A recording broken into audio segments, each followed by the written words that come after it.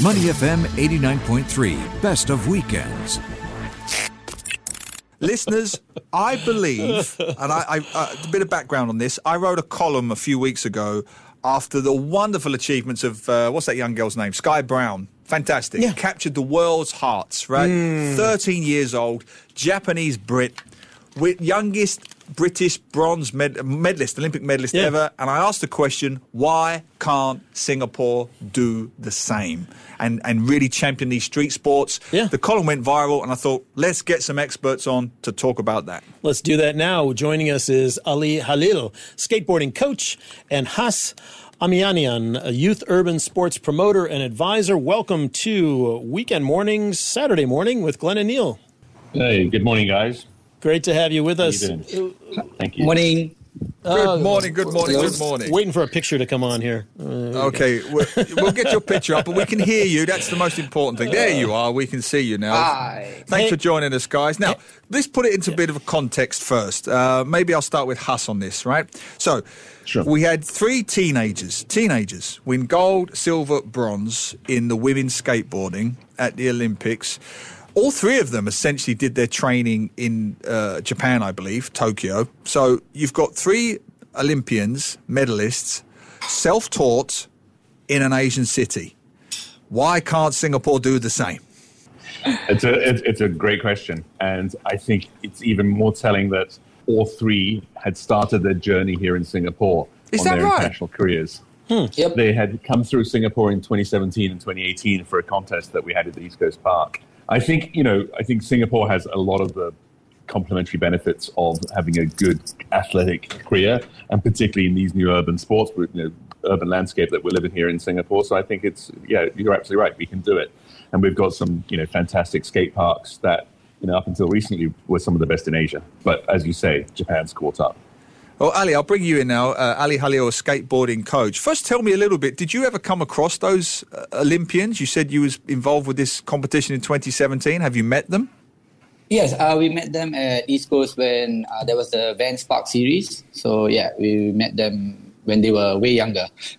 Right. And what sort of, could you tell then that these guys were going to be, I'm trying to get a picture for young people listening in. What sort of skills did they have that the Singaporeans need? What is it that made them stand out? So, they were flying even higher than what our adults were doing, they were going way, way beyond what we've seen in local talent. So I think just the facility itself that they were training before helped a lot for them to come to East Coast to pull out those kind of tricks. Right. So what is it, Ali, that they have, or I'm assuming they have in Tokyo, Japan, where they were training, that Singapore does or doesn't have or needs more of? So I think a covered facility is raining most of the times here, you see. So all our athletes never had a chance to get a full potential course throughout to get their, full form up. And, that's always been a problem. And also stuff that are a bit smaller, like East Coast, if you see, it's competition level. That's where the Vans Park series was held.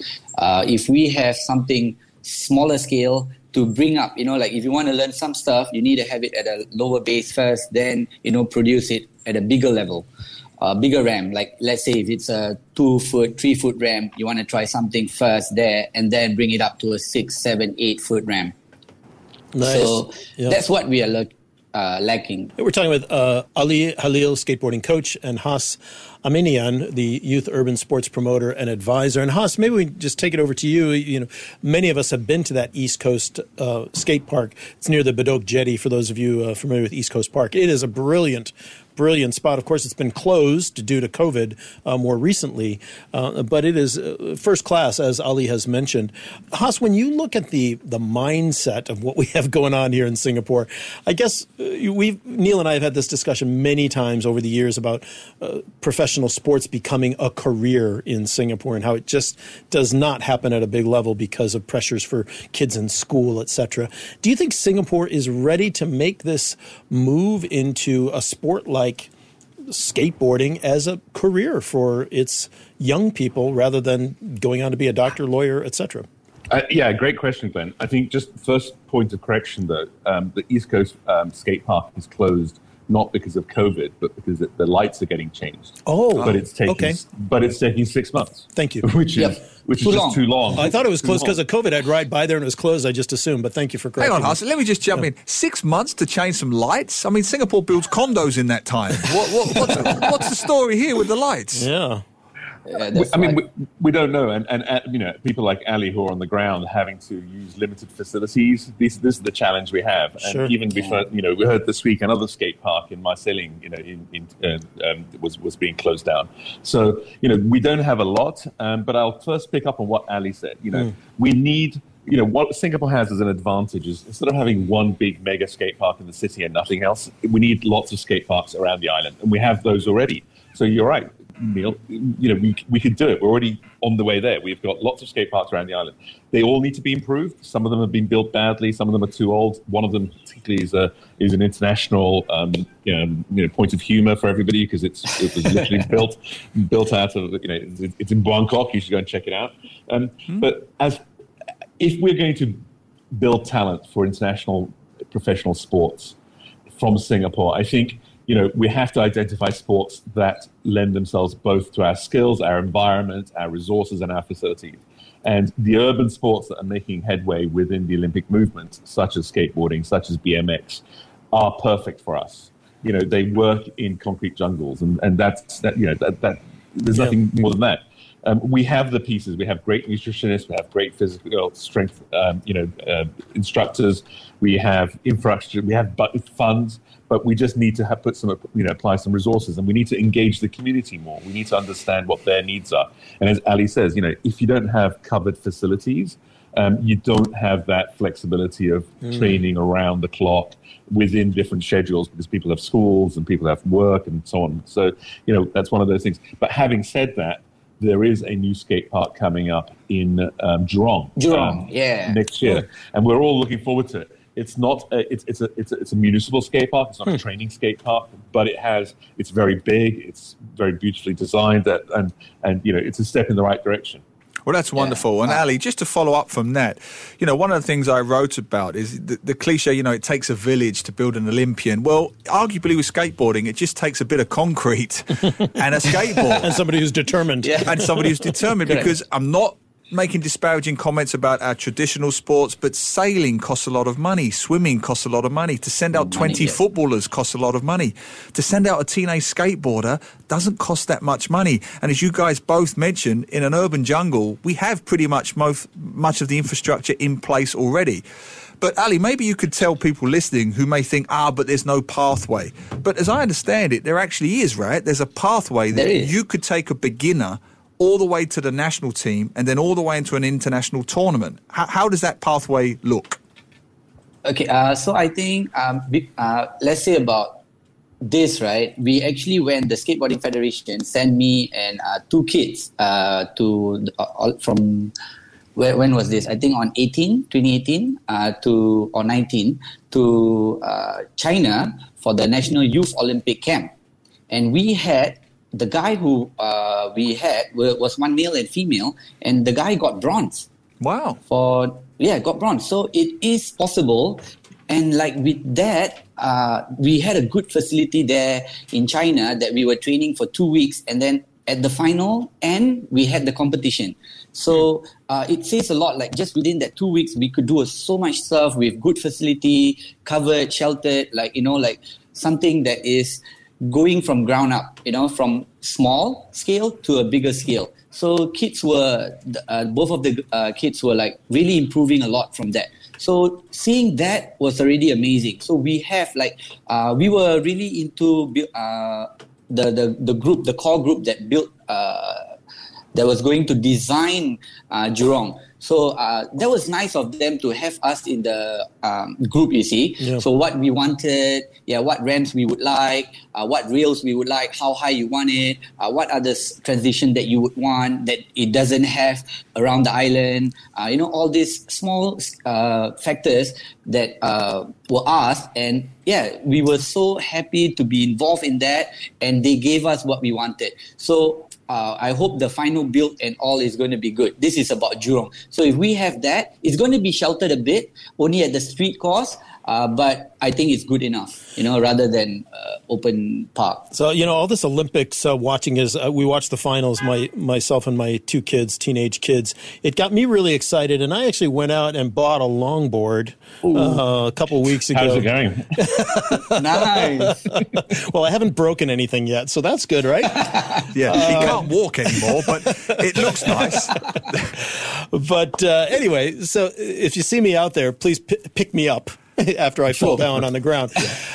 My question, though, to both of you, have you sensed any excitement or any renewed interest or starting interest from people about this, not just from maybe the kids, but from parents or older people, now that the Olympics are history and we have seen younger people really succeed in this? Do you sense that there's any kind of a groundswell for this for some people in Singapore now at a competitive level?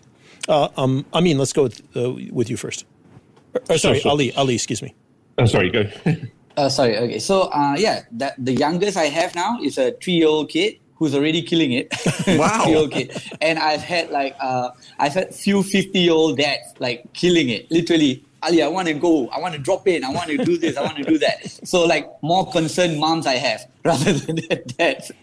So, and handful of parents are skating together now. I have a full family, mom, dad, kids, everyone skates. Are they Singaporeans or are they foreigners? Singaporeans, yeah. We have a lot of Singaporeans, wow. Yeah. Also, of course, a handful of foreigners as well, right? Expats, yeah. But yeah, it's amazing. It's amazing. Yeah, Haas, what are you seeing or what are you hearing when you're talking about promoting some sports and doing that thing? Sorry, I mean, it's been a tough year for the skateboard business because the supply chains of goods coming out of China have affected the whole world. And people have had to change the way they get their equipment. And we had shortages all around the world and here in Singapore too. But they've kept coming. People have been putting orders in. The shops are selling out. So that's a great sign that there is growth and people are picking up the sport. We have the skate parks. We need more. We need to be more open-minded about these skate parks. One of the things about Jurong that I'm trying to lobby them is to make sure it's open 24/7. That then allows for the beginners to be there during the day with their parents, but the more advanced kids who want to come after 10 o'clock, then skate into the evening and not worry about injuring kids who are still finding their way around. So those sort of things need to be, incorporated. So it's an ongoing process. But I think the key message is that, we have had a legacy. I mean, Singapore, 5-10 years ago had one of the top 5 pros in Asia, but nobody within the infrastructure and institutions knew about it, not even the media. It was something that was known within the skate community, both here and in the US. People in the US used to tell me, how's Firdaus? And so he was a professional. He had contracts. Then came along his brothers. They became pros. They got contracts. They traveled internationally. But we didn't have a consistent approach to carrying that talent through. The program that Ali talked about in 2018, we sent a great skater in 2016 to London off the back of a similar program. It was an Olympic program for adopting talent at a young age. Poor Shadiq, he had a couple of injuries. He dropped off skateboarding. Nobody was there to catch it and carry him through that stage. So now getting him back into a board and to do what he needs to do, maybe that opportunity is missed. So those are the kind of things that we need to be more consistent about. So very briefly, we've had the Olympics. Skateboarding is definitely on the global map now. If we've got a young Sky Brown listening or the parents of a young Sky Brown listening in Singapore, what would your advice be to them? Can they go all the way? What do they need to do, Ali? Yeah, they can. So we need, firstly, the parent support. With the parents skating with them or, motivating them is just boosting all the, confidence in them to gain more. I have few kids who are really a big fan of Sky Brown. Most of their parents are also now skateboarding just because the kids are loving it, So competitively, I would say that's the next step. But to just start from having fun would be the best thing to do. And Huss, what would you add to that? I think Ali has nailed it. I think having parents, as part of that ecosystem is a very important part. But I would say that, we need to keep engaging the community. There's too much of mistakes made. I mean, this skate park closing in Marsiling, it's one of the few up north, and it's a shame. And all of a sudden, that means that the kids who used to skate there are now skating in the streets. Obviously, that has a risk issue. So we just have to be, more inclusive about how we make those decisions that affect people. Fantastic. And if I can just say, you're never too old to start skateboarding. If I can just bring that in there. We did, we had some people in the 30s, 40s, and even 50s at the Olympics, maybe not winning, but they were certainly out there enjoying the moments. That's the 57th time he's shown the photo today. But Neil, I just want to say one thing about what you just pointed out and what Glenn's saying. The Olympics in Tokyo was monumental. The Paris Olympics is in 3 years. Correct. The Asian Games is next year. Yep. Both of these will have skateboarding. And the 2028 Los Angeles Olympics, skateboarding will be front and center. Yep. So it's not like we haven't been given enough notice. Absolutely right. Maybe after this, if you guys can post in all the links, people want to sign up and join, put it in our Facebook Live chat. I don't know what you think, Huss, but I think it's a no-brainer. It requires limited resources. We're an urban city. We can create Olympians here, Huss. Final word. Absolutely. And I think, we've had the opportunity to witness that talent on the ground here already, and we might be witnessing it right now this weekend in the skate parks. So go out there, check it out, and buy a board, borrow a board. Skateboarders are very friendly people. They'll even show you how to ride a board. So go out there and do it. Absolutely. Gentlemen, thank you so much, Ali Halil and Huss Aminian, for being with us today. Skateboarding is on the rise in Singapore. Thanks for being with us. Thanks for the opportunity, guys. Awesome. Have a great day. Thank you, guys. Thank you. To listen to more great interviews, download our podcasts at moneyfm893.sg or download our audio app. That's AWEDIO. Available on Google Play or the App Store.